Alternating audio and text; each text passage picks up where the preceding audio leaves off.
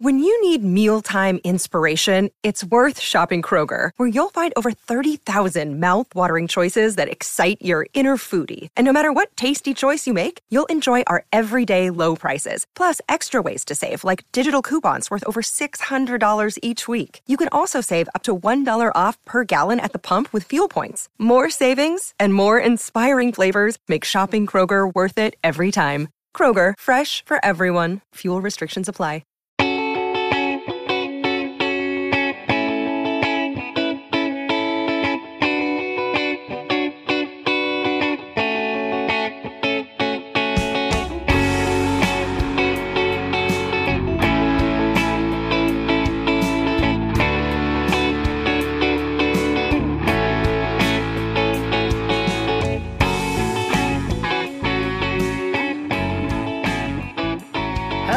Welcome, everybody, to our Minnesota Vikings training camp special. Matthew Collar here, and if you're watching on YouTube, yes, inside the new studio, which has been much talked about, and I am very happy to be inside of the new house. If you're noticing, there's probably not a whole lot of echo anymore because it's not an empty room, and we've got kind of a real background. If we can zoom out and show everybody that behind me are mostly photos from places. If you're watching, if you're listening, I'll just describe it for you.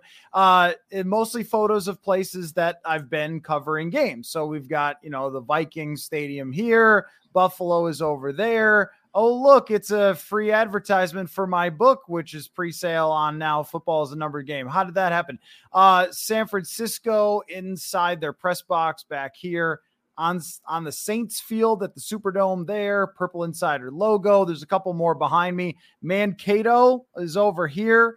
So I've got some Egan mixed in kind of behind me. I put Chicago directly behind me, so you'll never see it because nobody wants to look at Soldier Field who's a Vikings fan. But Jonathan Harrison, who tonight will be asking me the most pressing camp questions, was very, very helpful in putting this all together. And you can see if you go to my Twitter, the behind view of kind of the desk setup and everything else. So thank you for coming over on a Saturday, Jonathan, and spending your time to put this together. We got a real microphone situation. We sound good. We look good. We are ready for 2023. No more bumming it. We're going. We're all in.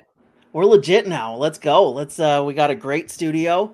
And it looks fantastic. I'm ready to go. And thank you for the delicious Mexican food afterwards. Well, yeah, I mean, you earned it. You put in a lot of sweat. And also just got to shout out the movers as well who came to my house today. And let me just put it this way. Here's when you know that you've crossed a certain age barrier. When they are lifting boxes just with their lower backs and you're like, oh, you're 20. And that's why you can do that, because if I did that, I would be dead on the floor from trying to lift something the same way that they did. But the movers did a great job. So we're in our new place, and this will be the look of the setup going forward. A little more professional YouTuber streamer. And we're going to be doing a lot more of this, by the way. That Hot Routes, which we do on Tuesday nights, is going to expand. We're going to relaunch that for the season as we get a little closer to the season. And Manny Hill is going to be a huge part of that. I know that you all love Manny Hill when he does Hot Routes, and we're going to have him as a part of it. So a lot more streaming on the YouTube channel. If you're just listening on the podcast, you're going to want to get over there, get over to the Hot Routes feed, check that out. And all right, we're ready to go. And so what I've been doing is writing a bunch of different preview camp questions articles. And I asked you, Jonathan, to go through those articles and pick out what you think are the most interesting and pressing training camp storylines. And of course, everyone who is watching live, feel free to jump in the comments. We'll read and react to your comments, to your questions, anything you've got to say, anything that's on your mind as the Vikings head into camp. And just to give you a little bit of the schedule, on Tuesday, it's going to be Kwesi Adolfo-Mensah and Kevin O'Connell at the podium talking. We won't be at a practice on Tuesday. And then on Wednesday, that's when we are back. Like we are super back. And oh, guess what? It's going to be 100 degrees. I don't know if they're going to practice outside or move it earlier or what's going to happen exactly, but it will be extremely hot, and we'll be watching a practice, not in pads. It'll be a few days before they get the pads on to really get going, but that's kind of how the schedule works. And then every day they're practicing from about 2 to 4. We'll have articles up on purpleinsider.com the next morning, every single day throughout training camp. And then, here we go. Congrats for straight pictures in the background. They kind of are. I mean, I tried, but I don't have a very pristine. Let's just put it this way. I would be a bad surgeon if I was putting these things up. If I had to cut somebody open, I would make a huge mistake. So, they're mostly straight. I think it's close enough. But anyway, Jonathan, why don't we just start out by getting right into the most pressing Vikings 2023 training camp questions. Oh, by the way, if you thought the Diet Dr. Pepper was going anywhere, it is not. It is here. Come sponsor the show, Diet Dr. P. There's your call to action, Dr. P. Get on it. Just saying. But all right, let's go. First question. What do we got? Let's start off with the most pressing of issues. And I combined this one a little bit from a couple of points throughout the articles that you did over the last week and a half. And I'm going to ask you the likelihood of A, Justin Jefferson extension, B, a TJ Hawkinson extension, C, a Danielle Hunter extension, or D, a Danielle Hunter trade. Because as we know, usually what happens with Vikings training camps is they wait until the day before they start practice and they announce the big extension, the big signing, the big whatever.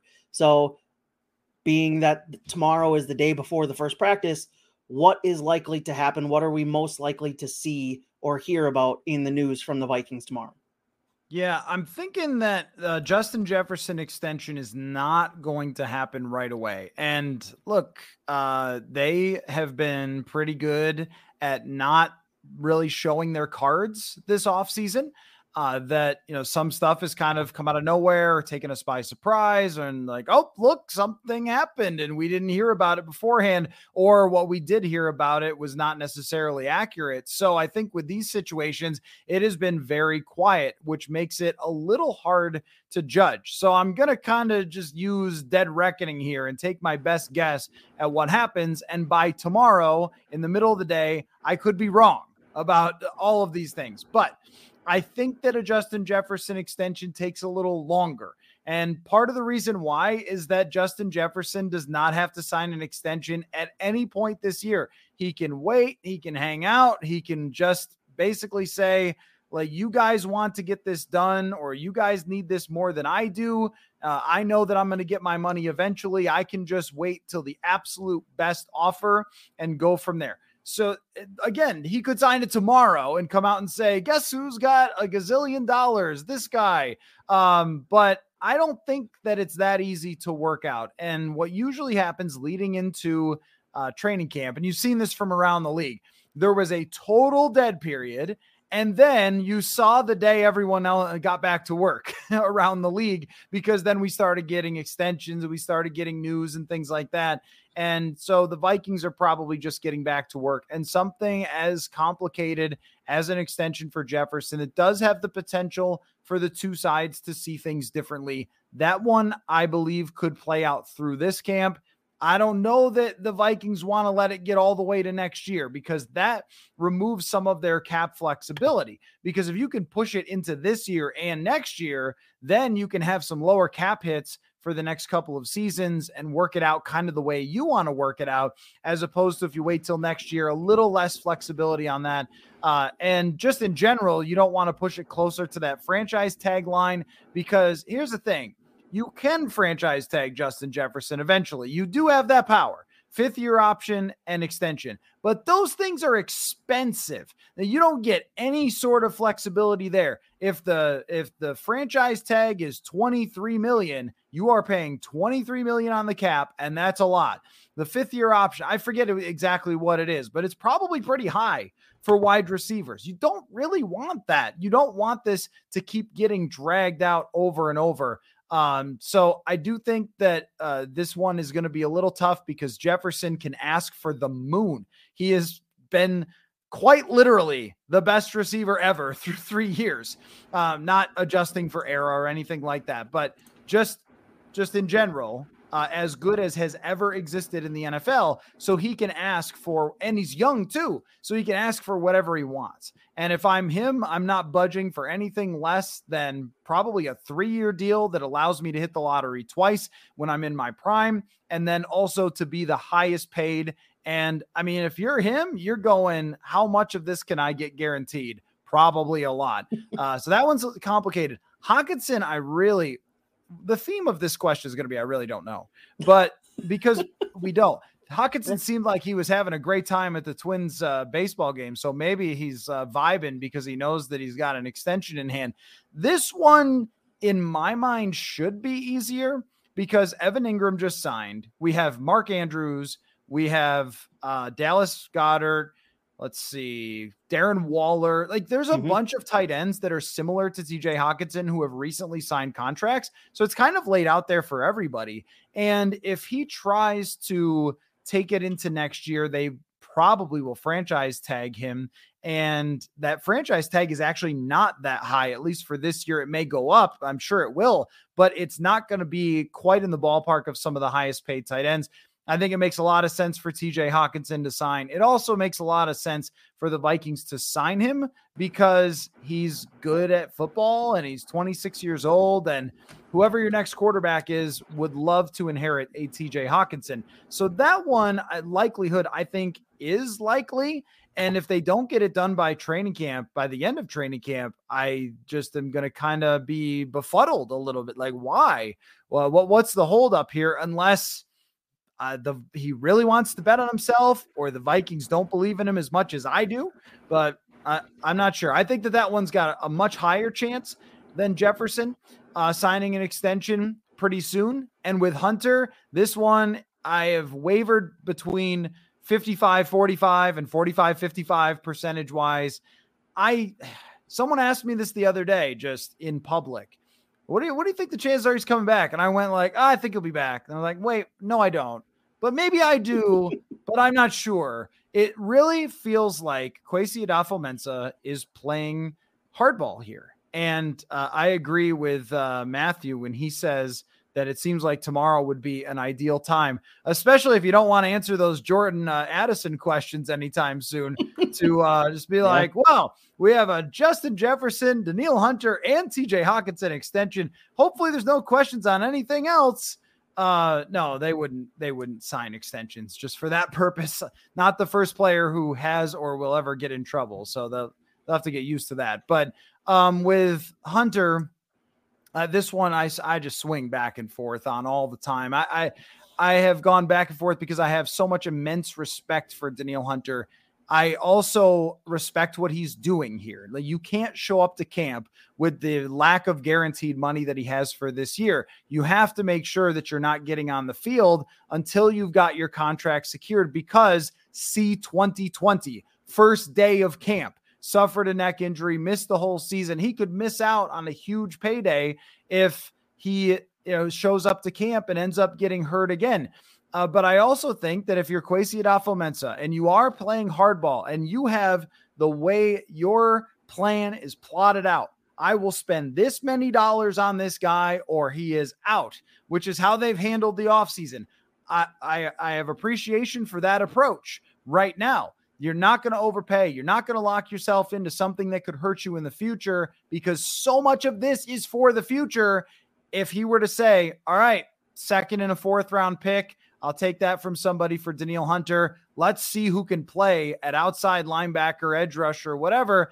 I just see very much both sides of this Danielle Hunter issue. And I guess I'm putting it at 50-50, but I don't believe that will be handled right away either. I think this one could go weeks into camp, and I guess my this opinion could be expired by tomorrow. And honestly, I hope all of these are, because that these are resolved, because they're interesting to talk about, but also we kind of want to focus on, position battles and everything else, and contract things. They just linger and are sort of frustrating because you don't know what's going on or when it's going to be solved. And it just kind of is a black cloud over the entire camp. when it happens. So there is the answer to all of your questions, Jonathan. I guess my question back is, do you agree with my assessment of those? Do you have follow-up questions? Yeah, I have one follow-up question. I'll get to it, but I do agree with the assessment pretty much on all of them that Justin Jefferson will take time because they also have a little bit of time to work with. There's no necessarily rush to get it done right now. Would it be nice to get it done right now? Absolutely, because then you can, as you pointed out, you can use this year and the cap space that they've built up to your advantage, especially down the road when they start assembling more of that roster and continue building on what they've already got right now. The Hawkinson one feels like it could be the most close to coming to fruition because of just what they gave up to get him, bringing him in, and then the timeline on that one, and then the Hunter one. You would think if there's a trade in the works, we would have heard some kind of rumors or something about it by now, or some speculation about it, but there's really been nothing coming from any of the camps on that one, on a possible trade or an extension. So it's really hard to tell. They've done a pretty good job of keeping everything tight to the chest here, not allowing anything to get out about any news coming out. And so whatever happens, if something is announced tomorrow, will be kind of a bit of a surprise, but also not, because we're expecting something to happen with one of these things coming in the future. My follow-up question is, if Hunter doesn't have an extension and they don't have a trade for him, he's made enough money throughout his career where he can afford a holdout.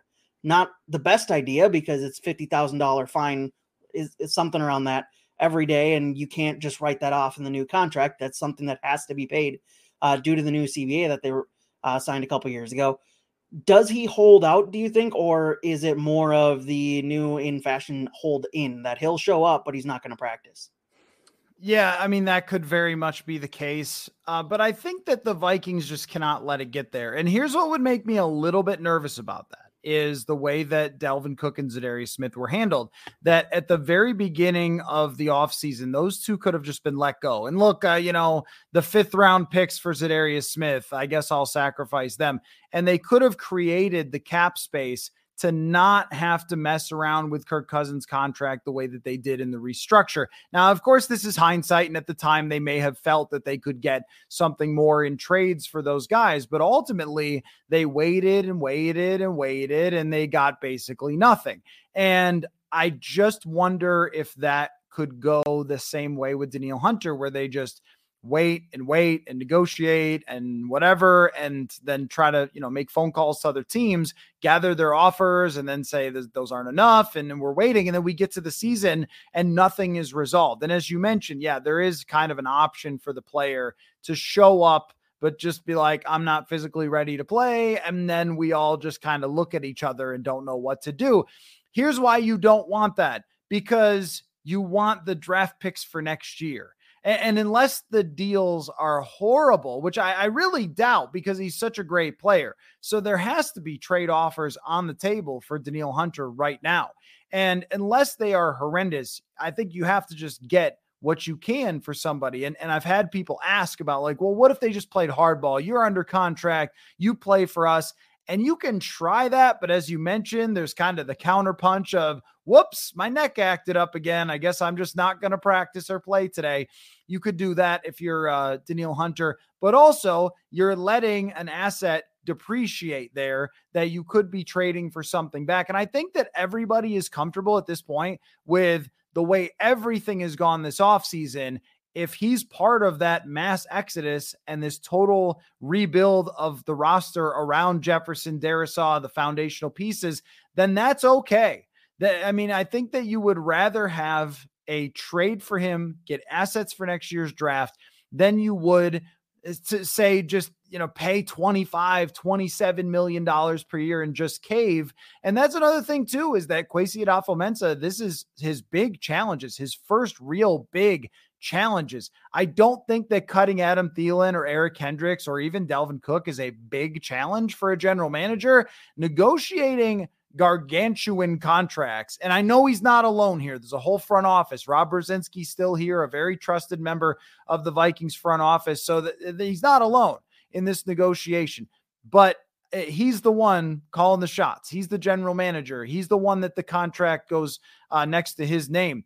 And these are big. I think these are all big. These are 3-star players that he's having to deal with, and how he deals with them, I think, will shape some of the perception beyond just, hey, good job not overreacting to that 13-win season and sticking with your plan. But if you walk out of this whole thing with nothing resolved with Danielle Hunter, nothing resolved with Hawkinson or Jefferson, that's not going to be the greatest look. Let me answer a few comments here. JP, what if Jefferson decides to play out his contract, sign a team-friendly deal with the Bengals, and get the old LSU team back together? Well, if he wanted to do that, he would have to do it in the year, is it 2026? Because the Vikings have the 5th-year option and could franchise tag him twice. Reasonably. I mean, technically you could franchise 3 times, but I think that comes with some gargantuan penalty or whatever. But I mean, that's 3 more years, not after this year, after next year. So you're talking a long time he would have to wait. And that's how the NFL's set up. That's why the CBA isn't that great for players. A lot of times it is very difficult to escape your team. Guys who hit free agency, somebody told me this years ago, like, because I was writing about all these free agents they should sign. And someone said to me, like, you have to consider that if someone hits free agency, it's because their own team wanted them to hit free agency most of the time, not all the time, but most of the time, that their team was comfortable letting them go and not paying them. And there often is a reason for that, which is why building through free agency exclusively is a very difficult thing to do. Whether it's injury history or whatever it might be, there's a reason. So it's very, very hard to go through all that. That's year after year of fighting that battle, when what Jefferson should be going for is signing a deal that takes him through that, but also helps the Vikings with the salary cap. So eventually he can try, to get another huge contract, or if he wants to leave, he can leave. But if you're the Vikings, and we will move on to other questions, but this is a super pressing question. If you are the Vikings, you want him to sign a 5-year deal, because that's what they always want, is guys to have 5-year contracts that are more like 3, so they can keep them for 5 if they want, or not if they don't want to, which is a very wise way of doing it. But this one, I think you kind of have to do whatever Justin Jefferson's side wants. So just to put a bow on it, Jefferson, I think, takes longer. Hawkinson, to me, is pretty straightforward to extend him, and Hunter is an absolute coin flip. But I think you can be happy either way in the case that he makes like 20 million, 18, 22, not bad. But if you start getting in the upper 20s, that could be restricting, especially with his injury history. And I also think if they trade him for a second and something else, that's pretty good. And if it's more than that, then that's very good. And those outcomes are fine. Other outcomes are not fine. So that's kind of that. Let me go back to the comments here from Joshua. Philosophical question. Is there an unwritten rule to not ask the team obvious, hard-hitting questions that typically come to mind by the average fan for fear that it may ruffle feathers? No, not at all. Not at all. I mean, look at the things we've been through with this team as a beat. I mean, we've had to ask a lot of very awkward and uncomfortable questions along the way, but usually the way that it is you ask in a professional manner. So if you were to go up, with Kevin O'Connell and start yelling at him about Jordan Addison, I don't think you're getting a very good response from that. But, it's funny. One of the best questions ever asked the entire time I've covered the Vikings was by our friend Judd Zulgad. He asked Mike Zimmer, "Are you mad, Mike?" And and people will remember this. This is after Kirk Cousins got COVID in 2021. And that was before the night practice. So right after training camp started. And that was all he asked, was just, are you upset? Are you mad that, he got COVID? And then there's the whole other thing that we don't have to get into. But then Zimmer just sort of let loose at that point. And it was as simple as just asking that, but asked in a very earnest and professional way. I think that when you talk about hard hitting, it's like, well, most of the time, I don't even know what that really means. You just ask the question that needs to be asked. And I mean, then you go from there. Like the Kellen Mond, Mike Zimmer rant. It was just, Mike, did you consider playing Kellen Mond? And he said something like, I've already seen him in practice or whatever. A lot of times the memorable answers come from very unmemorable, straightforward questions. But the goal is not to make us the story of reporter goes after Zimmer. No, the goal is to get the most information that tells us what's going on. So I don't really like hard hitting. I mean, would I ask, I don't know, like louder or something? I mean, I don't know. Like you want to ask whatever you want to ask in a very professional manner.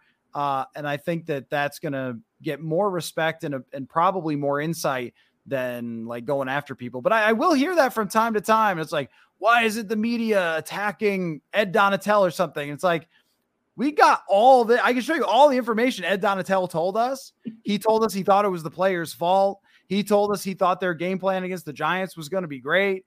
I mean, lots of stuff, but none of it was ever, what is going on, Ed? Why are you blitzing Harrison Smith, you fool? Like that wouldn't get you anywhere. So yeah, but it's an interesting mix. I mean, especially during training camp, there aren't too many hard hitting questions at any training camp. They haven't lost any games yet. So, for example, why did you cut Delvin? Well, we're going to ask that. I mean, yeah, that goes under that's not hard hitting. That's just obvious, right? I mean, that's what I mean is that if you're most of the time, you just kind of ask like normal questions. Why did you cut Dalvin Cook might be a little too like, why did you do it? There's kind of a right tone. You could ask like what went into the decision or something, and then you'll probably ascertain a little more information. So anyway, let's see. M. Sullivan thinks that Hunter and Hawkinson get extensions, Jefferson after the season or during. That's possible. Who is picked up to ask the Chris Thomason type questions? Yeah, I mean, Chris, now he's with the Denver Beat. He was always kind of first in line for that. But there's been, I mean, we all of us have our whatever question we asked got some sort of answer. What was it? Somebody accused the Vikings of something last year that I had to ask. I'm trying to think of what it was that I had to ask Kevin O'Connell about. It was like in the off season. Gosh, I can't remember what it was. Someone would have to remind me. Anyway, well, that's that. You just try to ask a question that you think is going to pull out the most information and go from there. But I mean, the whole offseason direction is going to be a huge question for Kwesi Adolfo-Mensah because, and I haven't really included this in any of the camp questions, so I'm glad that you brought it up. But for Kwesi Adolfo-Mensah, yeah, there's like 100 questions to ask about how you came about this offseason direction in general and just getting his insight on that, because I don't really think we've heard from him at all since the NFL Combine or after the draft, but they hadn't cut a lot of these players yet. So it'll be interesting to get his insight on that. But normally you would ask just kind of something a little more like pointed toward here's what I want to know specifically from you about a certain situation. So anyway, all right, on to your next question, Jonathan. All right, let's move to a more specific question here and more specific line of questions. Let's go into the Vikings secondary. What will it take for second year safety Lewis Cine to win the job? Because obviously going into the season last year, didn't seem to have the greatest of training camps. He was stuck behind Josh Metellus, Cam Bynum, and Harrison Smith on the depth chart. Obviously the season ending injury in London hampered his rookie season. Come back, still seems from what we saw in OTAs and in minicamp that he's still the fourth guy on that depth chart. What will it take for him to win that job? That's to be good at football, Jonathan. That's the answer there.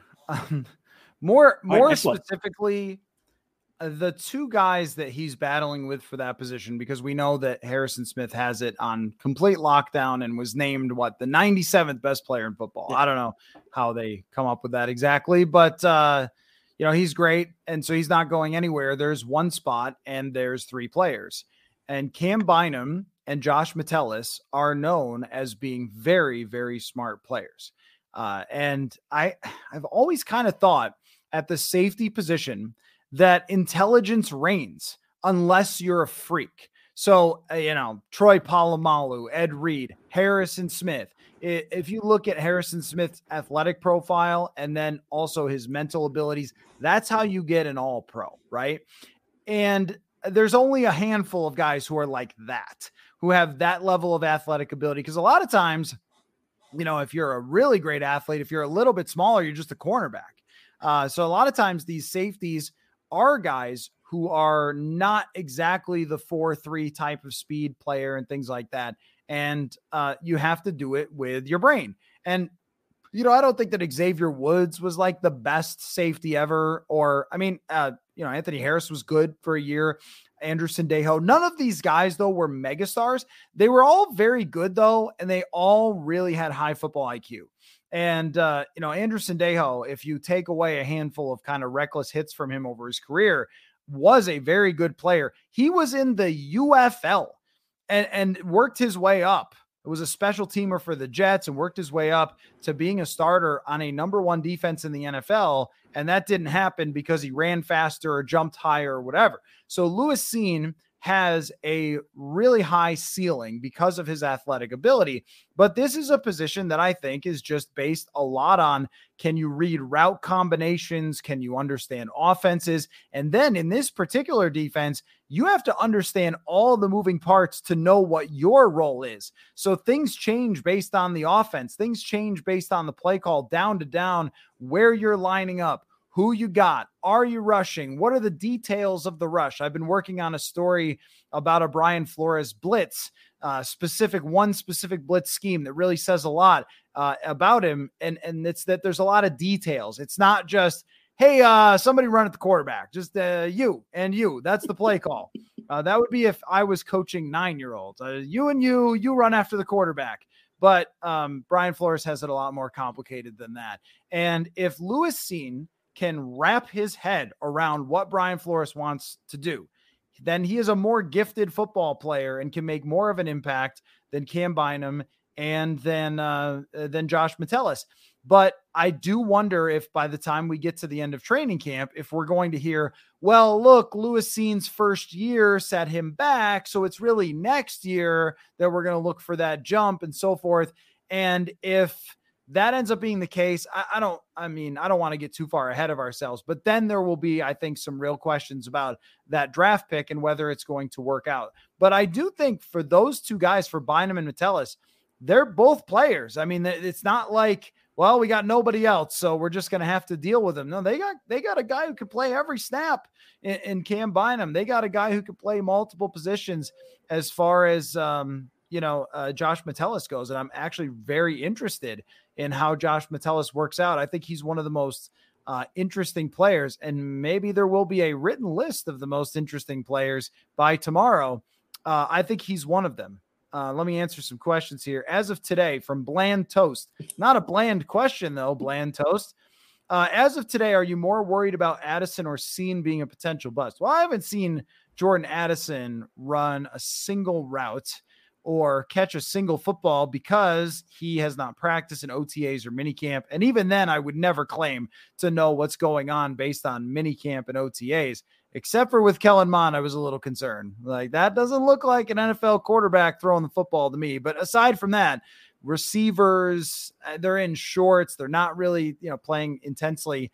So I have really no idea about Jordan Addison. I know that his driving is problematic and that he's lucky that he's getting a second chance for this. And if there are punitive elements to what he did via the law, when you go almost 3 times as fast, that is a crime. So if there's something there, then he deserves it. If there's something from the NFL, he deserves it. If there's something from the Vikings, he deserves it. He earned that. But and then the whole dog thing, like, I don't know.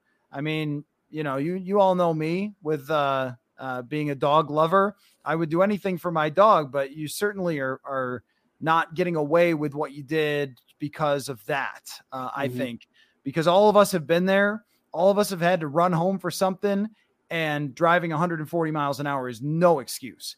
If you're, I don't even want to go down this hole, but if he was going 90, I might be like, I kind of get it. 140, no, I don't get it. But anyway, that's not the point. The point is he made a really terrible decision, and he's got an opportunity to learn from it.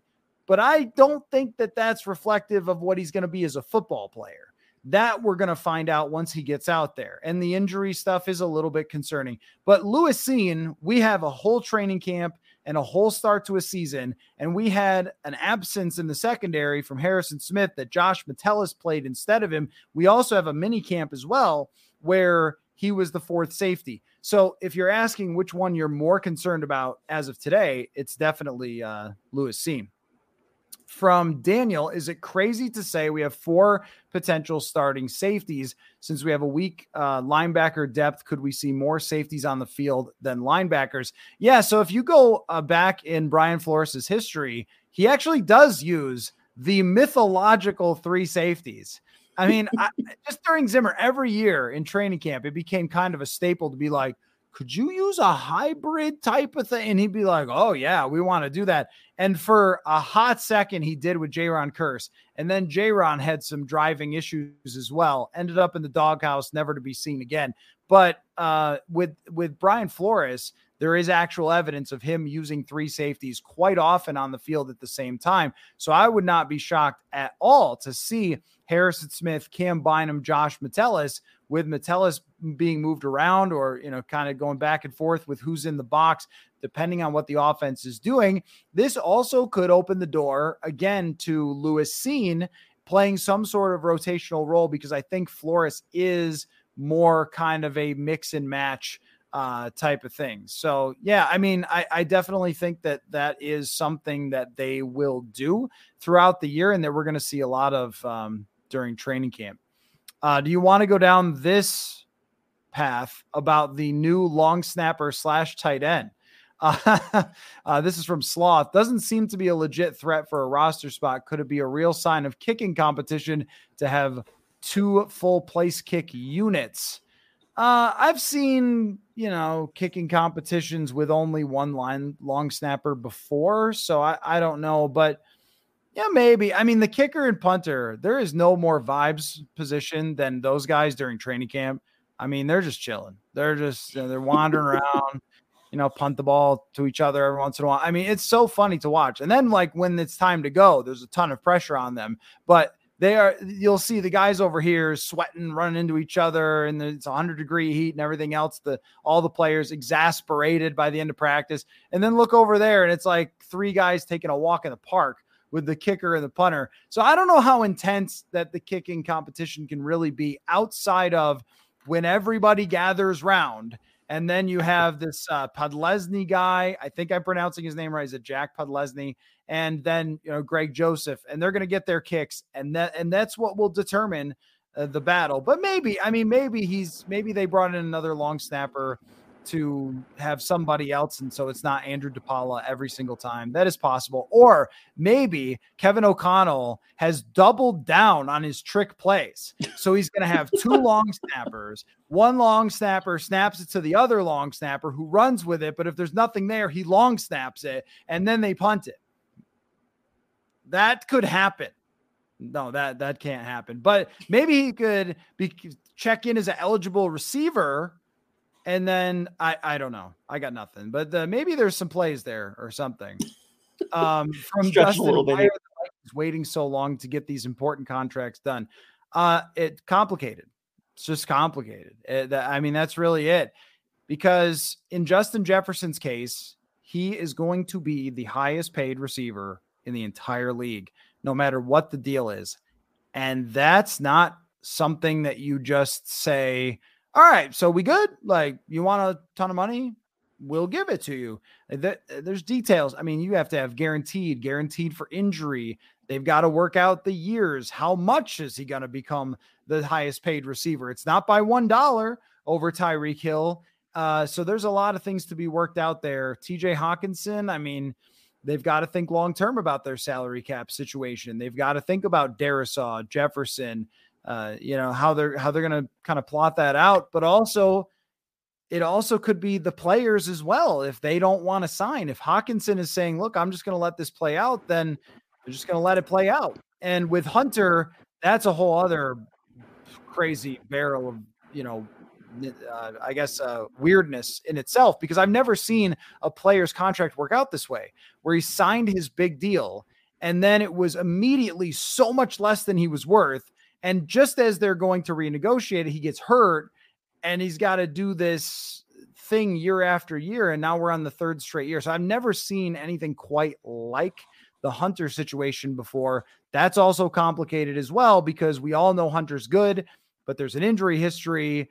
And, if he wants to be the highest paid defensive end, then that's too much. But, what is too much? So that's why.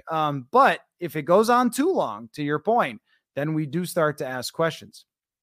From Old and Slow, certainly felt that this week moving. How much can the defense move up in ranking? Best case scenario, chime in here, Jonathan. I'm sorry. I've just been running through these questions. I think best case scenario, you've been having a great time though. You've been like the long snapper over there. Just chilling, just vibes. Right. Exactly. But no, I think if they could move up to like 17th, that would be a pretty darn good accomplishment. That would mean a lot of young players would play pretty well. You agree with that? Yeah. I mean, it seems like they've got a better fit at defensive coordinator who seems to know what he's doing a little bit more than Ed Donatel did last year, or at least you hope so, and has that leadership ability to, despite what the Vikings have done on the defensive side of the ball by moving players out, he's got that. It seems like he's got the past and the history to know how to develop some of these younger guys and work with them a little better than what we've seen in the past. So, I think if you can move up into the teens, even if it's the lower teens from where you were last year, I think that's a notable improvement that you want to see from this defense, especially with all the young guys that they're counting on this year. It is a significantly more questionable roster than it was last year because of the rookies and the guys who haven't played much, and the essential rookies who just weren't really on the field last year that were drafted in 2022. So you question, what can these guys even be? Like, we knew what Patrick Peterson was, and he played even beyond what we thought he could do. At the same time, there were guys who were getting a little bit on the not as fast side. And so now you have a faster defense. And I do think, and I have long thought that defensive coordinator is a position, always relative to talent, that can have a lot of impact on the final score. Game planning and aggressiveness and when to be aggressive and everything else. Now, if you got nothing and you have no corners who can't cover anybody, then even Mike Zimmer looks bad. But I think Mike Zimmer takes a really good defense and makes it number 1 or top 5 year after year. And I think Brian Flores falls into that same category. He may not be exactly like Zimmer, although I think they have similarities, might not play the exact same system, but I think Belichick has long impacted what their team does on defense. And that's why they've been able to move on from a lot of players over the years and yet find ways to stay very, very good on defense. And Flores comes from the Belichick school of defense. In the past, that hasn't always been good to come from the Belichick school of anything, but Flores is the exception to that. And I did see some metrics the other day, and it's one of those charts that you kind of look at and go, that's interesting, that we're trying to figure out a way to rank defensive play callers, and had Brian Flores as one of the elite play callers in the league. You go from possibly the worst play caller in the entire league defensively in Ed Donatel to one of the best. I think that can have an impact, but I also know how hard it is to be a young corner in the NFL. And I mean, whether it's Booth Jr., Blackman, Evans, these guys are all extremely inexperienced. And that is going to be difficult as they go through a season with lots of good receivers, lots of good quarterbacks. Joshua asks, why do you think we haven't added new offensive linemen to push Cleveland and Ingram? I think that they have, one is cap space. There's just not, there wasn't until recently. Now there is, but that goes back to what we were talking about with Za'Darius and Dalvin Cook.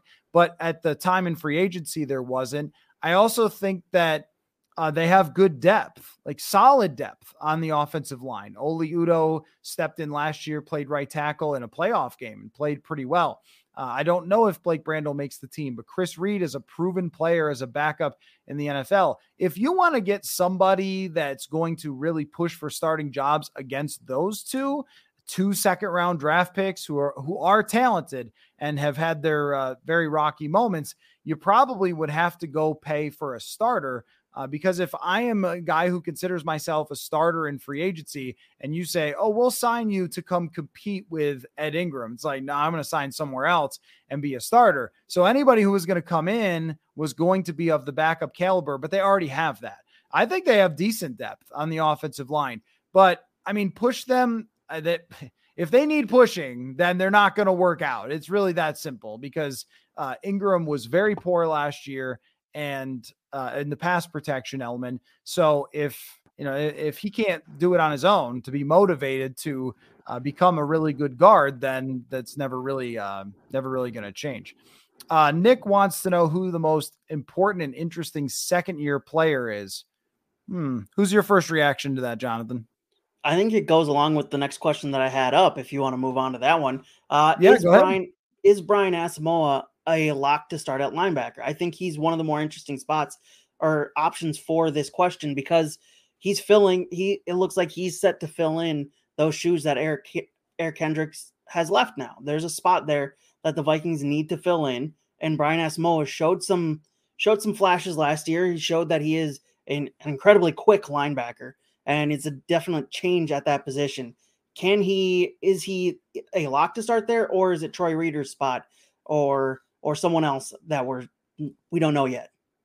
Yeah, I guess I would say it better be Brian Asamoah's spot. I mean, if this is what you're doing now, I've never been for playing rookies or young players who don't deserve it. Mm-hmm. And I have snarked on numerous occasions over the last 2 years about, well, I guess the Mike Zimmer doesn't like these young. Oh, wait, no, Kevin O'Connell's doing the same thing because they're going to play the best players that give them the best chance to win, regardless of whether they're a rookie or anything else. But with Asamoah, if you're playing Troy Reeder over Asamoah, I just have big questions because Asamoah is very gifted. He is extremely quick. He's got lightning speed. Mm-hmm. And I do think that he's a little bit like, what did they compare? I think they said Eric Kendricks drank too much coffee or something. He played like he drank too much coffee. There is a little bit of that same thing with Asamoah, but I would be willing to let him make mistakes by trying to jump routes or be too aggressive going after a running back than I would just having an average player who's kind of just going to be a journeyman backup linebacker starting just because the other guy isn't ready. So I think that Asamoah will be starting. How good he is, though, actually does impact the last question of how good they can be, because that was one area where they were just flat out horrendous last year. It was not the same Eric Kendricks. How much of that was his fault? I don't know. But the system didn't fit. And so they can upgrade majorly with Asamoah's performance, and he has young legs. He is fast. Linebackers do tend to start to fade when they get to the 30s in terms of that quickness and burst, similar to running backs. He is a very important player and a very important piece to the future because I think they feel like they found something there. And if they didn't, it will be quite deflating. But it's hard not to go with Lewisine. It's hard not. I mean, really all these guys. Ed Ingram, we just talked about, might be the pick, though, because if Ed Ingram, because I feel like you can survive if Andrew Booth Jr. doesn't work out. You drafted Mekhi Blackmon. That's a position where there's a lot of free agents that, come up year to year. So if Booth Jr. doesn't work out, okay, you already have two good safeties. Okay. But if Ed Ingram allows 11 sacks again, there's just no answer there, right? There's no patching it over. There's no covering it up. We saw that last year. All those hits that Kirk Cousins were taking, a lot of them were coming straight up the middle against that Ingram. But if he figures it out and he takes a similar jump to what Garrett Bradbury did last year, and he's at least good, doesn't even have to be great. If he's just a normal second round pick, solid NFL starting caliber, then they will have a very good offensive line. And I was looking at this study Washington Post did using the PFF grades and trying to estimate what it's worth. If you can have a top offensive line, it's worth a lot. If you have a middling offensive line, being the 17th best or 14th best doesn't really make that big of a difference. And I think that he's the swing man because you can have, I think on an offensive line, you can have one weak link and then work around that player, but you can't have two. There's no way to cover up for two players who are struggling. And that's what they had last year. So I think that a lot of it rests on Ingram. And I also think that they're going to play in a lot of shootouts and they're going to play against a lot of good defensive tackles. And so can you match, those teams that are going after you? And of course, this is for the long term as well. He's on a rookie contract. If he takes a big jump, then you have 2 more years after that of rookie contract with great play. That's like finding gold. So I'm going to go with Ingram, even though I think the defensive players might seem a little more on the obvious side. We've got a new offensive line signing if you're interested. From the XFL, I did see that, yes. Yeah. Bobby Evans joining the Vikings. How does that affect things for you? Oh, not him. Okay, they also signed a guy from the XFL. Yeah. Bobby Evans has kind of been around. So there you go. They heard you, and they signed somebody. No, Bobby Evans probably isn't. It's because Chris Reed is on the inactive what list? Hold on. We've got the list. There's a list. He's on the active non-football injury list. So I imagine they added another guard. And also Andre Carter, who everyone's excited about, is on the PUP, physically unable to perform. That's interesting because I don't remember an injury specifically. And just to go all the way through, Jack Snyder was the XFL guy. Colin Thompson is the tight end / long snapper. And they waived Malik Knowles just after I put out the receiver thing. You hate to see it. You hate to see it. Yeah, that's true. Okay, so let me answer this from Joshua here. Who do you think is the most likely candidate to be cut? And who do you think is going to be a surprise league-wide? League-wide would be a very difficult question to answer. But if you mean like a surprise cut for the Vikings, I was going over a 53 the other day, and I was really struggling to find the surprise cut. Andrew Booth Jr. is probably the answer to this. If he's just banged up and bad, then Brian Flores might just say, look, I don't care, because it's not his draft pick. Yeah. He's not going to ride with somebody forever. And if he doesn't get it and he's banged up and he's just never on the field, then I think that would be a pretty big surprise if they were to cut a second rounder right off the bat. I'm having trouble thinking of what another surprise, like big surprise cut could be. We know like Jalen Reagor would not be a surprise. I don't know. And so, because surprises would all have to be like kind of realistic ish, it's got to be surprising, but also like, boy, if they cut that Jefferson kid, it'd be crazy. Like, okay, that's not realistic, but what, I don't know. Is Ross Blacklock a surprise? Like, no, not really. I'm not sure. Maybe Jordan Hicks, if they liked somebody else. I think your first option was the best one. BJ Wanham. I can't see that though. They just have no outside linebackers. Yeah, well, that's the thing about a young team is that there isn't a lot of older veterans that we usually talk about with this type of thing that they could cut. So what else you got, Jonathan? All right.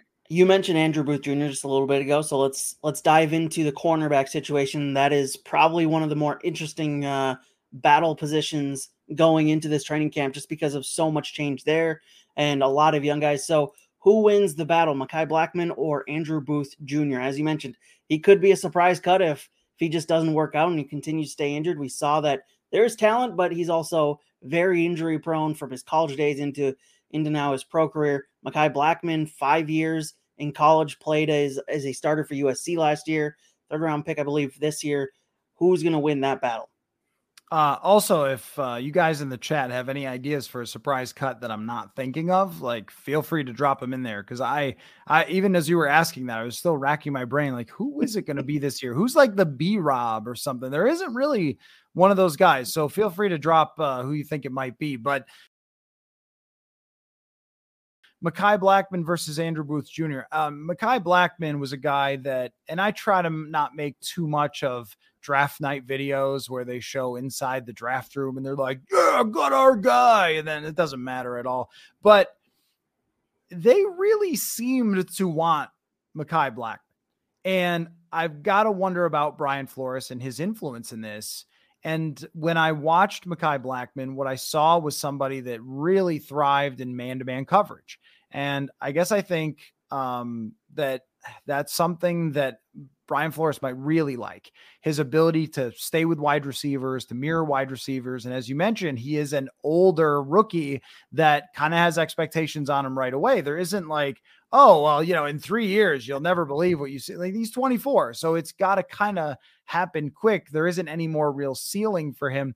And with Booth Jr., I'm really trying to decide how low to be on Booth Jr. because we saw a little flash of it last year in training camp of how talented he is. And I know that everyone's reaction is exactly what Mark's is in the chat, that he will get hurt.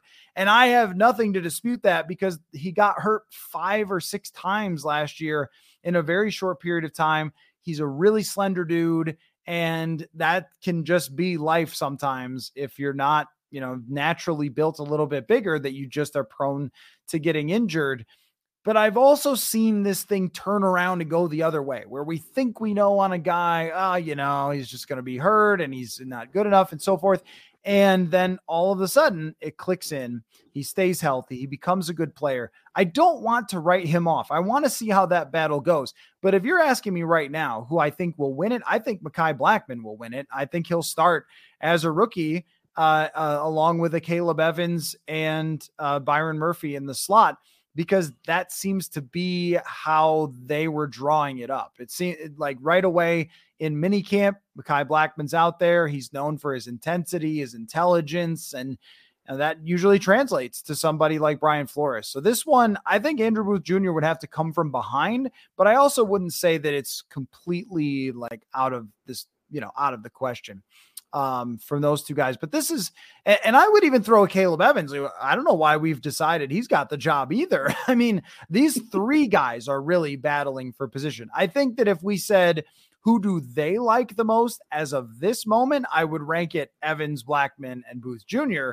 but lots can change during training camp. And I'm really interested to see if they play these guys in the preseason games. I think they should, and I think they will, to let them battle it out in some real game situations. They'll let the veterans sit, but there's not that many veterans. So let me jump to a few more questions. Purple Purgatory asks, any thoughts on Khyiris Tonga? I read he was 14th by PFF's grading scale last year. Probably if you don't sort it by snaps, he had a very high grade. That does benefit rotational players sometimes. I thought Khyiris Tonga was terrific last year. He is a massive dude, and he actually got after the passer much more than I thought he was going to. He's got a natural athleticism to him. I sat down with him, a really motivated guy, and I'm kind of intrigued. Yeah, I'm kind of intrigued by Khyiris Tonga. That battle for defensive line, if you saw my 53, I was like, who do I cut here? I think I had 11, which is a little unusual. They often have 10, or sometimes they reach to 11 defensive linemen. And I was cutting Jonathan Bullard and Ross Blacklock to try to include these younger players. But I think that we're going to see Khyiris Tonga as a regular next to Harrison Phillips on the defensive line in a lot of those situations. JP suggests Kene Nwangwu for a surprise cut. That would be incredibly surprising because I don't think that the new rules will impact Kene at all. I think they'll impact Matt Daniels and the kickoff, but I don't think that they're going to impact the Vikings choice. They are going to return those kicks because Kene can bring them back for a touchdown. So you have the option of waving for it, but they won't. They're going to catch it and they're going to try to go for a touchdown because Kene can do that. So at very least, he has some value. I wouldn't expect him to get cut. I mean, Dwayne McBride, I guess if it's not going well, they might bring in somebody else in that backfield. And, if it's just Dwayne McBride, there's nothing there, or they want to develop him more. Everybody gets excited about the highlight reel. And let me tell you, it's something. And look, if you're going to pick a long shot running back, do it in the 7th round. Like, don't do it in the 3rd or the 1st. Do it in the 7th round if you're going to pick a running back, because sometimes those guys become great from the 7th round or 5th round or something. But a lot of times they don't when it comes to that deep into the draft. But again, I don't think that's a surprise if a 7th round rookie got cut. From Daniel, what about Joe Juwan Williams? And I'm going to ask him if it's Joe Juwan or Joe Juwan. I went back to the draft coverage and they were saying Joe Juwan. So I'm not really sure on that. But is he just a body with no chance we see him validate his high draft pick? He's an interesting guy. I was reading up on him the other day, and he went to Vanderbilt. Seems to be, a guy who overcame a lot to be in the NFL, which is interesting. Nick Underhill, who's been on our show before, covers the Saints now. He wrote about him, I think, when Nick was, maybe he's covering the Patriots for The Athletic or something, wrote a really good feature about him, kind of all that he went through as a kid to kind of get here. And Vanderbilt, obviously, they don't let any dweebs like us into Vanderbilt. So, I think he might be a fit with Flores. I had him making it because also the other guys are like Tay Gowan.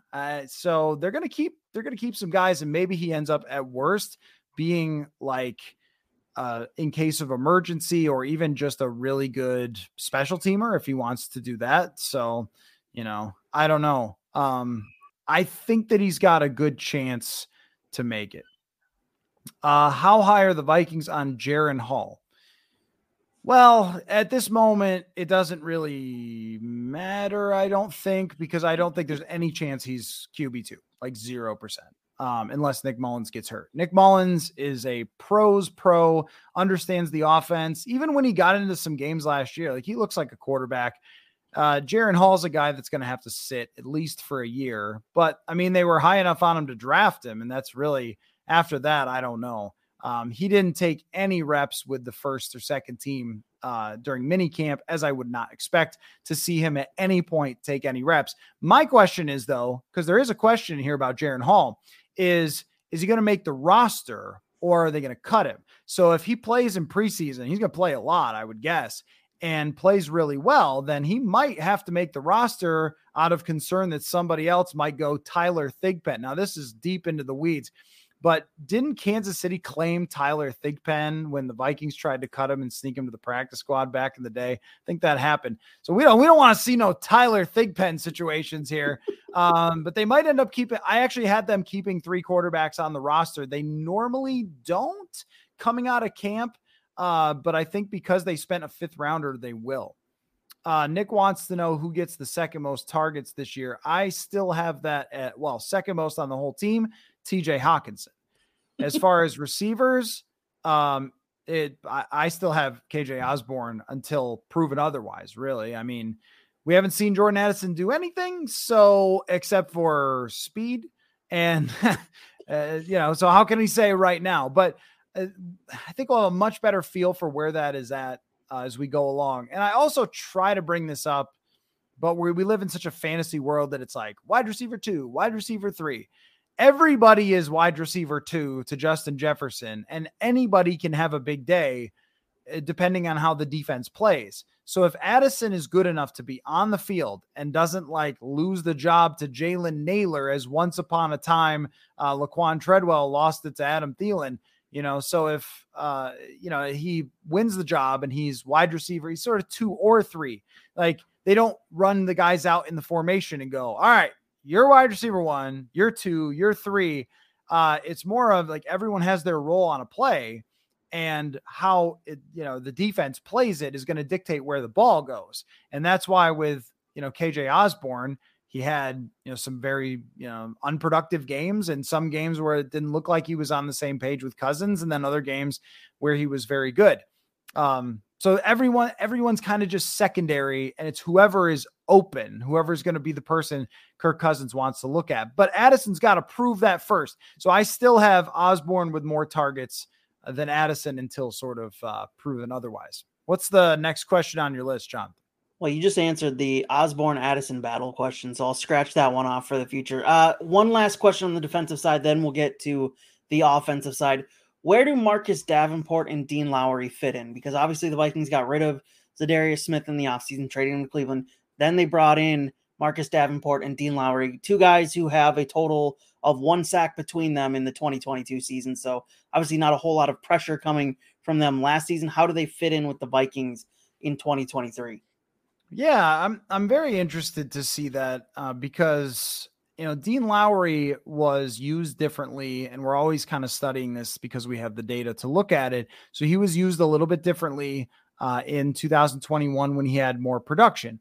And I think that he's going to get back to that a little bit and try to become a pass rusher for them and play a lot of snaps for them. I'm really more interested in Davenport, though, because he's younger and he is a little more, saying unproven is kind of weird because he's been in the league long enough to have a sample size, but there is a lightning in a bottle type of element of, can you get Marcus Davenport on the upswing after a bad year last year? Some of his underlying data is pretty good. He's able to consistently pressure the quarterback. He's graded really well by PFF. So there's something there, and there's one more step. And this goes, hey, this was a hard-hitting question from when Marcus Davenport signed. I asked him why he didn't sack anybody, but I didn't ask him like that.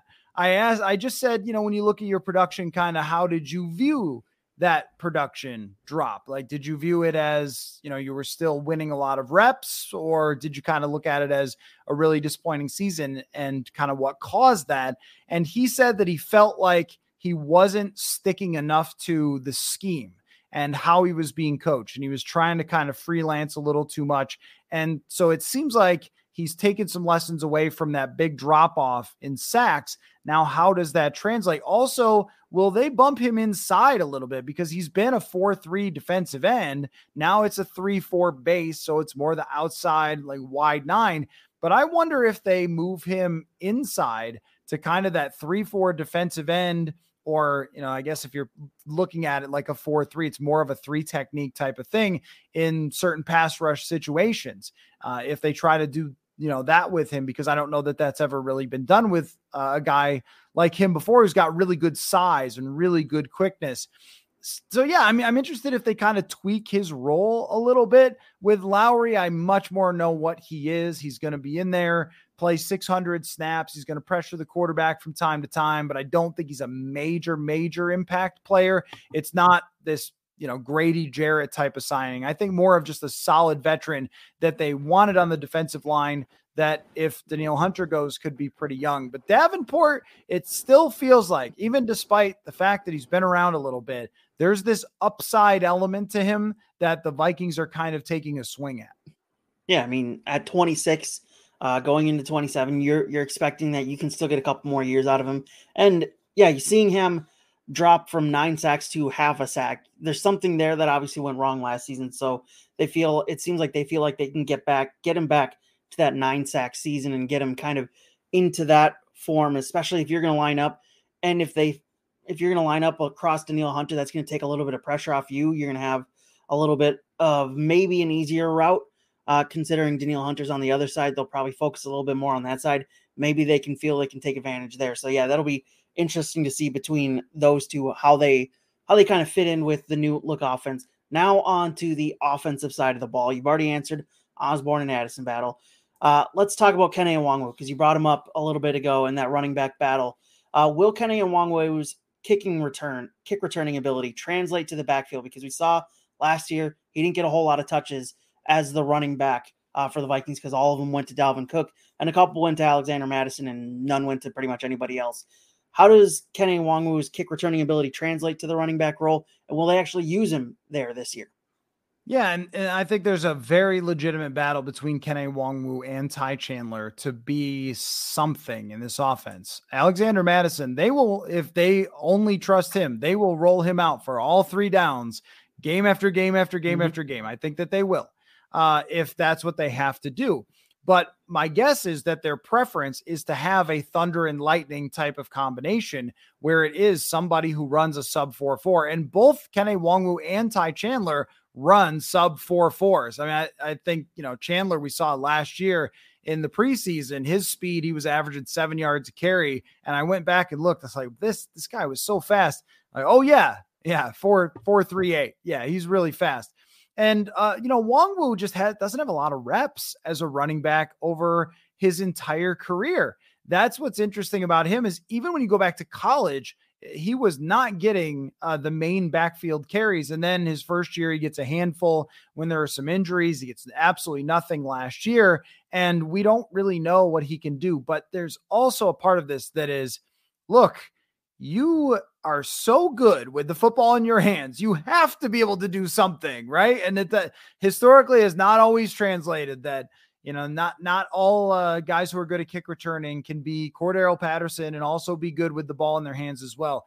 But the amount of development that he needs to do to figure out how to be good in the backfield as a change up to Madison shouldn't be that much, because he has the natural ability that is so high. So the battle between those two guys, I think it begins even with each guy a 50% chance, or even one of them, may emerge as being like even more prominent than Madison. I feel like I'd be very surprised, but it's not something that's never happened before, where somebody comes out in training camp, just wins a job straight up because they're so good. I mean, that would be one of the big surprises of training camp if someone had a 50-50 role with Alexander Madison because they were so good. He's clearly the favorite, but the high end of this, knowing what we know about running backs, is they could find the next star. And the low end is they could have two dudes that they don't trust at all in a 7th round draft pick and go sign Kareem Hunt or something. And I don't think that's a good outcome at all, but there is a wide range of potential outcomes here. I've been on the train of like, give Kene Nwangwu a chance. He's that good. And, kind of we'll see what happens from there. But, Chandler, at least in college, was a much more used running back. So he has, more experience there. But, Nwangwu, was it both guys were in the system last year. Wong was a little bit quicker. I don't know. I think this is one where every day we're going to be counting the reps. All right, who was behind Alexander Madison the most? How were they looking? Were they making plays in the passing game? Were they picking up blitzes? We got a backfield battle. We have not had that in how long?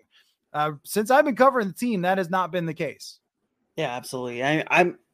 I'm very interested to see how they decide to use Kene Nwangwu, because we've seen this offense. There's creativity there, and it'll be interesting to see how that battle plays out in the backfield. Next question for you as we roll through these questions. This is kind of a two-parter because Sloth in the chat has sort of an addendum to this question. Will the Vikings need to bring anyone else into camp? And as Sloth in the chat asks, if I told you that a player who is not currently a Viking would play 400-plus snaps in purple this year, what position would you guess he plays for? So I guess those two questions kind of go together. If the Vikings have to bring in another body during camp, what position do you think it's for? Well, certainly if they trade Danielle Hunter, I don't think they're going to roll in with just Patrick Jones, DJ Wanham, Luigi Villain, and Curtis Weaver. I think if we're going that far deep on the depth chart, I think that they would bring a veteran player in to at least have a serviceable defensive line and not all young players coming off of the edge here. But yeah, I mean, that's certainly it. Running back is another position I could see. Injuries always play a role here, but who else?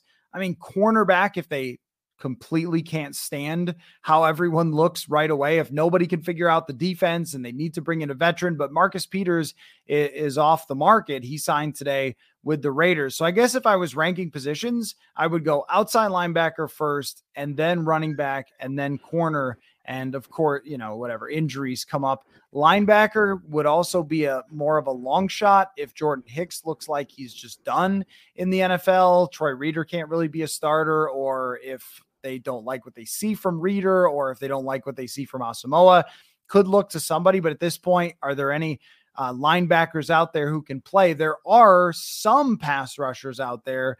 Our old buddy Yannick Ngakoue. Now that would be kind of interesting if Yannick Ngakoue just showed up back here. There keeps being kind of rumors that he's going to start or that he's going to show up in Chicago or something, but I don't know. But there are guys still out there. Did Melvin Ingram sign anywhere? I don't think that he did. So there's always those kind of late signing pass rushers. That would be my guess. And I will say that someone shows up. I don't know who, and I don't know which position, but someone will show up at this training camp that is not on the roster right now that does play more than 400 snaps. That's not that hot of a prediction, but a little bit. It's like a 4 out of 10 for Heat for the prediction. So let's do one more, Jonathan. We've been at this for a while, debuting the new studio, new sound, new look. I bought this shirt fairly recently. Well, the shirt's the most important part of it. Who are your under-the-radar players to watch coming into training camp and to watch throughout the preseason games? Well, I think that wide receiver is definitely at the top of that list for any training camp because those guys have the most chance to obviously shine. And I'll give you one right now that I think, two, I'll give you two that are not real known players. One is Tristan Jackson. Last year, he beat out Amir Smith Marset for a depth role. And I liked what I saw from him. I mean, he looked like an NFL wide receiver during training camp. And then during mini camp with Addison and Jefferson not there, or OTAs, he was making plays. And then even into minicamp, he was making plays with Addison out when Jefferson returned. So I think Tristan Jackson is a guy who's been around a little bit. He's had some time to mature. He comes from Los Angeles, maybe understands the system pretty well. And Thayer Thomas is the other guy, kind of a lifelong underdog story. He was a walk-on at NC State, drafted in the MLB draft as well. One of those guys who has always been a bit of an overachiever and maybe has a chance. And he was another one that was making a lot of plays during training camp. So those are kind of two really obvious ones. Let me think a little farther down the roster. I am really interested in Nick Muse. Yeah, what a sentence that is. But Nick Muse is a 7th round tight end they drafted last year, I believe. Mm-hmm. And him versus Johnny Munt, do they need two veteran blocking tight ends? I don't know that they do. And maybe Nick Muse has a chance to kind of jump up there and emerge. I'll go with also Asezi Atomowo. There were some little flashes for the Minnesota guy last year. And I do mean little. And he only got like 90 snaps. But a couple of those where you went, oh, okay, guys got a little bit of burst there. And as we were talking about that interior pass rush battle, Asezi Atomowo might have a chance to stand out. And there's one more draft pick that we haven't really talked about really at all, which is Jay Ward. And where does he play? Because he played corner, he played nickel, he played safety. Likely probably going to be a special teamer, but I do think that there could be some chance that Jay Ward kind of emerges as someone as an interesting weapon, the way that we've been talking about Josh Metellus. Maybe that's a year down the road. It's probably a year down the road. He's probably Josh Metellus's replacement for next year, but I'll be keeping an eye on him to see if there's anything there, see if he starts working his way to the second team. So I guess there's a few guys there. Yeah, I think there's, besides the obvious in the cornerback battles, there's a lot of interesting guys that are out there to be watched and seen and what they can do, especially because the Vikings don't, under Kevin O'Connell anyways, don't play a lot of their starters or any of their starters for preseason. So there's going to be plenty of minutes for those guys to play and impress Vikings fans who don't go to practices at TCO Performance Center over the next month. So yeah, that'll be interesting. And then a final question before we enter training camp, before it all starts and kicks off tomorrow. Let's get it on the record, your record prediction for this season. Well, nothing that has happened so far has changed from where I was at 10-7. I saw USA Today put out theirs. They've got the Vikings 7-10. I think that everyone's prediction is somewhere between 10-7 and 7-10. I think that Flores's defense will be good enough to be better, that the offense will still be very good, but will not be elite, that there will be a lot of madness, a lot of close games and everything else. The one thing that came to my mind when Jordan Addison had his thing is, is it going to be one of those years? Yeah. Everybody knows that feeling. Last year was not one of those years. That was one of them other years. That was one of them years where everything goes your way, but what must go or what goes up must come down. And you do worry about that a little, but I do think that they can be one of those teams that competes to win their division. They go into the final month of the season, and so how you play there is whether you're in the playoffs or not. And I don't know which way it'll go because it's not a great NFC. It's not a great NFC North. I don't think either. The opportunity is there, but I also feel like there is a wider range of outcomes than there has been leading into the season, in my opinion. Last year, I didn't see 13 games. I thought that the range of opinions was, or not opinions, but outcomes was pretty narrow. I actually thought they were going to be somewhere between 8-9 and 10-7. And they were more like one of those kinds of teams that won every game at the end. But this year, I do feel like if they were a lot worse than I think, I wouldn't be totally shocked. Like if Kirk hit the age thing and just can't after taking all those hits. Or if he was super motivated to really show them that they made a mistake by not extending him. And I think he's always motivated, but if they just played really, really well on offense and Addison was great and Ingram was great and they just rolled, then you could see from that perspective them winning 10, 11 games. So I think there is a wide range of outcomes, but I'm going to stick with the way I picked it when the schedule came out. A lot's changed since then, but I'm going with 10-7. So tomorrow, Kwesi Adofo-Mensah, Kevin O'Connell, press conferences. We will have it on the podcast feed. Will Raggets and I breaking it down. So if you don't subscribe to the podcast feed, make sure you go over there, as well as whatever you do here on YouTube, like, favorite, X. I don't know what all the social media lingo is anymore, but hope you enjoyed our training camp special. Hour and 20 minutes, and you didn't even have to pay for it. Imagine. Hope you all enjoyed it. I thank you for all showing up. We had a really good crowd of people here. You could tell that everyone is excited to have Vikings football back. And my gosh, we are too. So we will see you with actual news and quotes and all sorts of things to talk about when we talk next. So thanks for all your time, Jonathan. And we will actually be back tomorrow night for Hot Routes as well.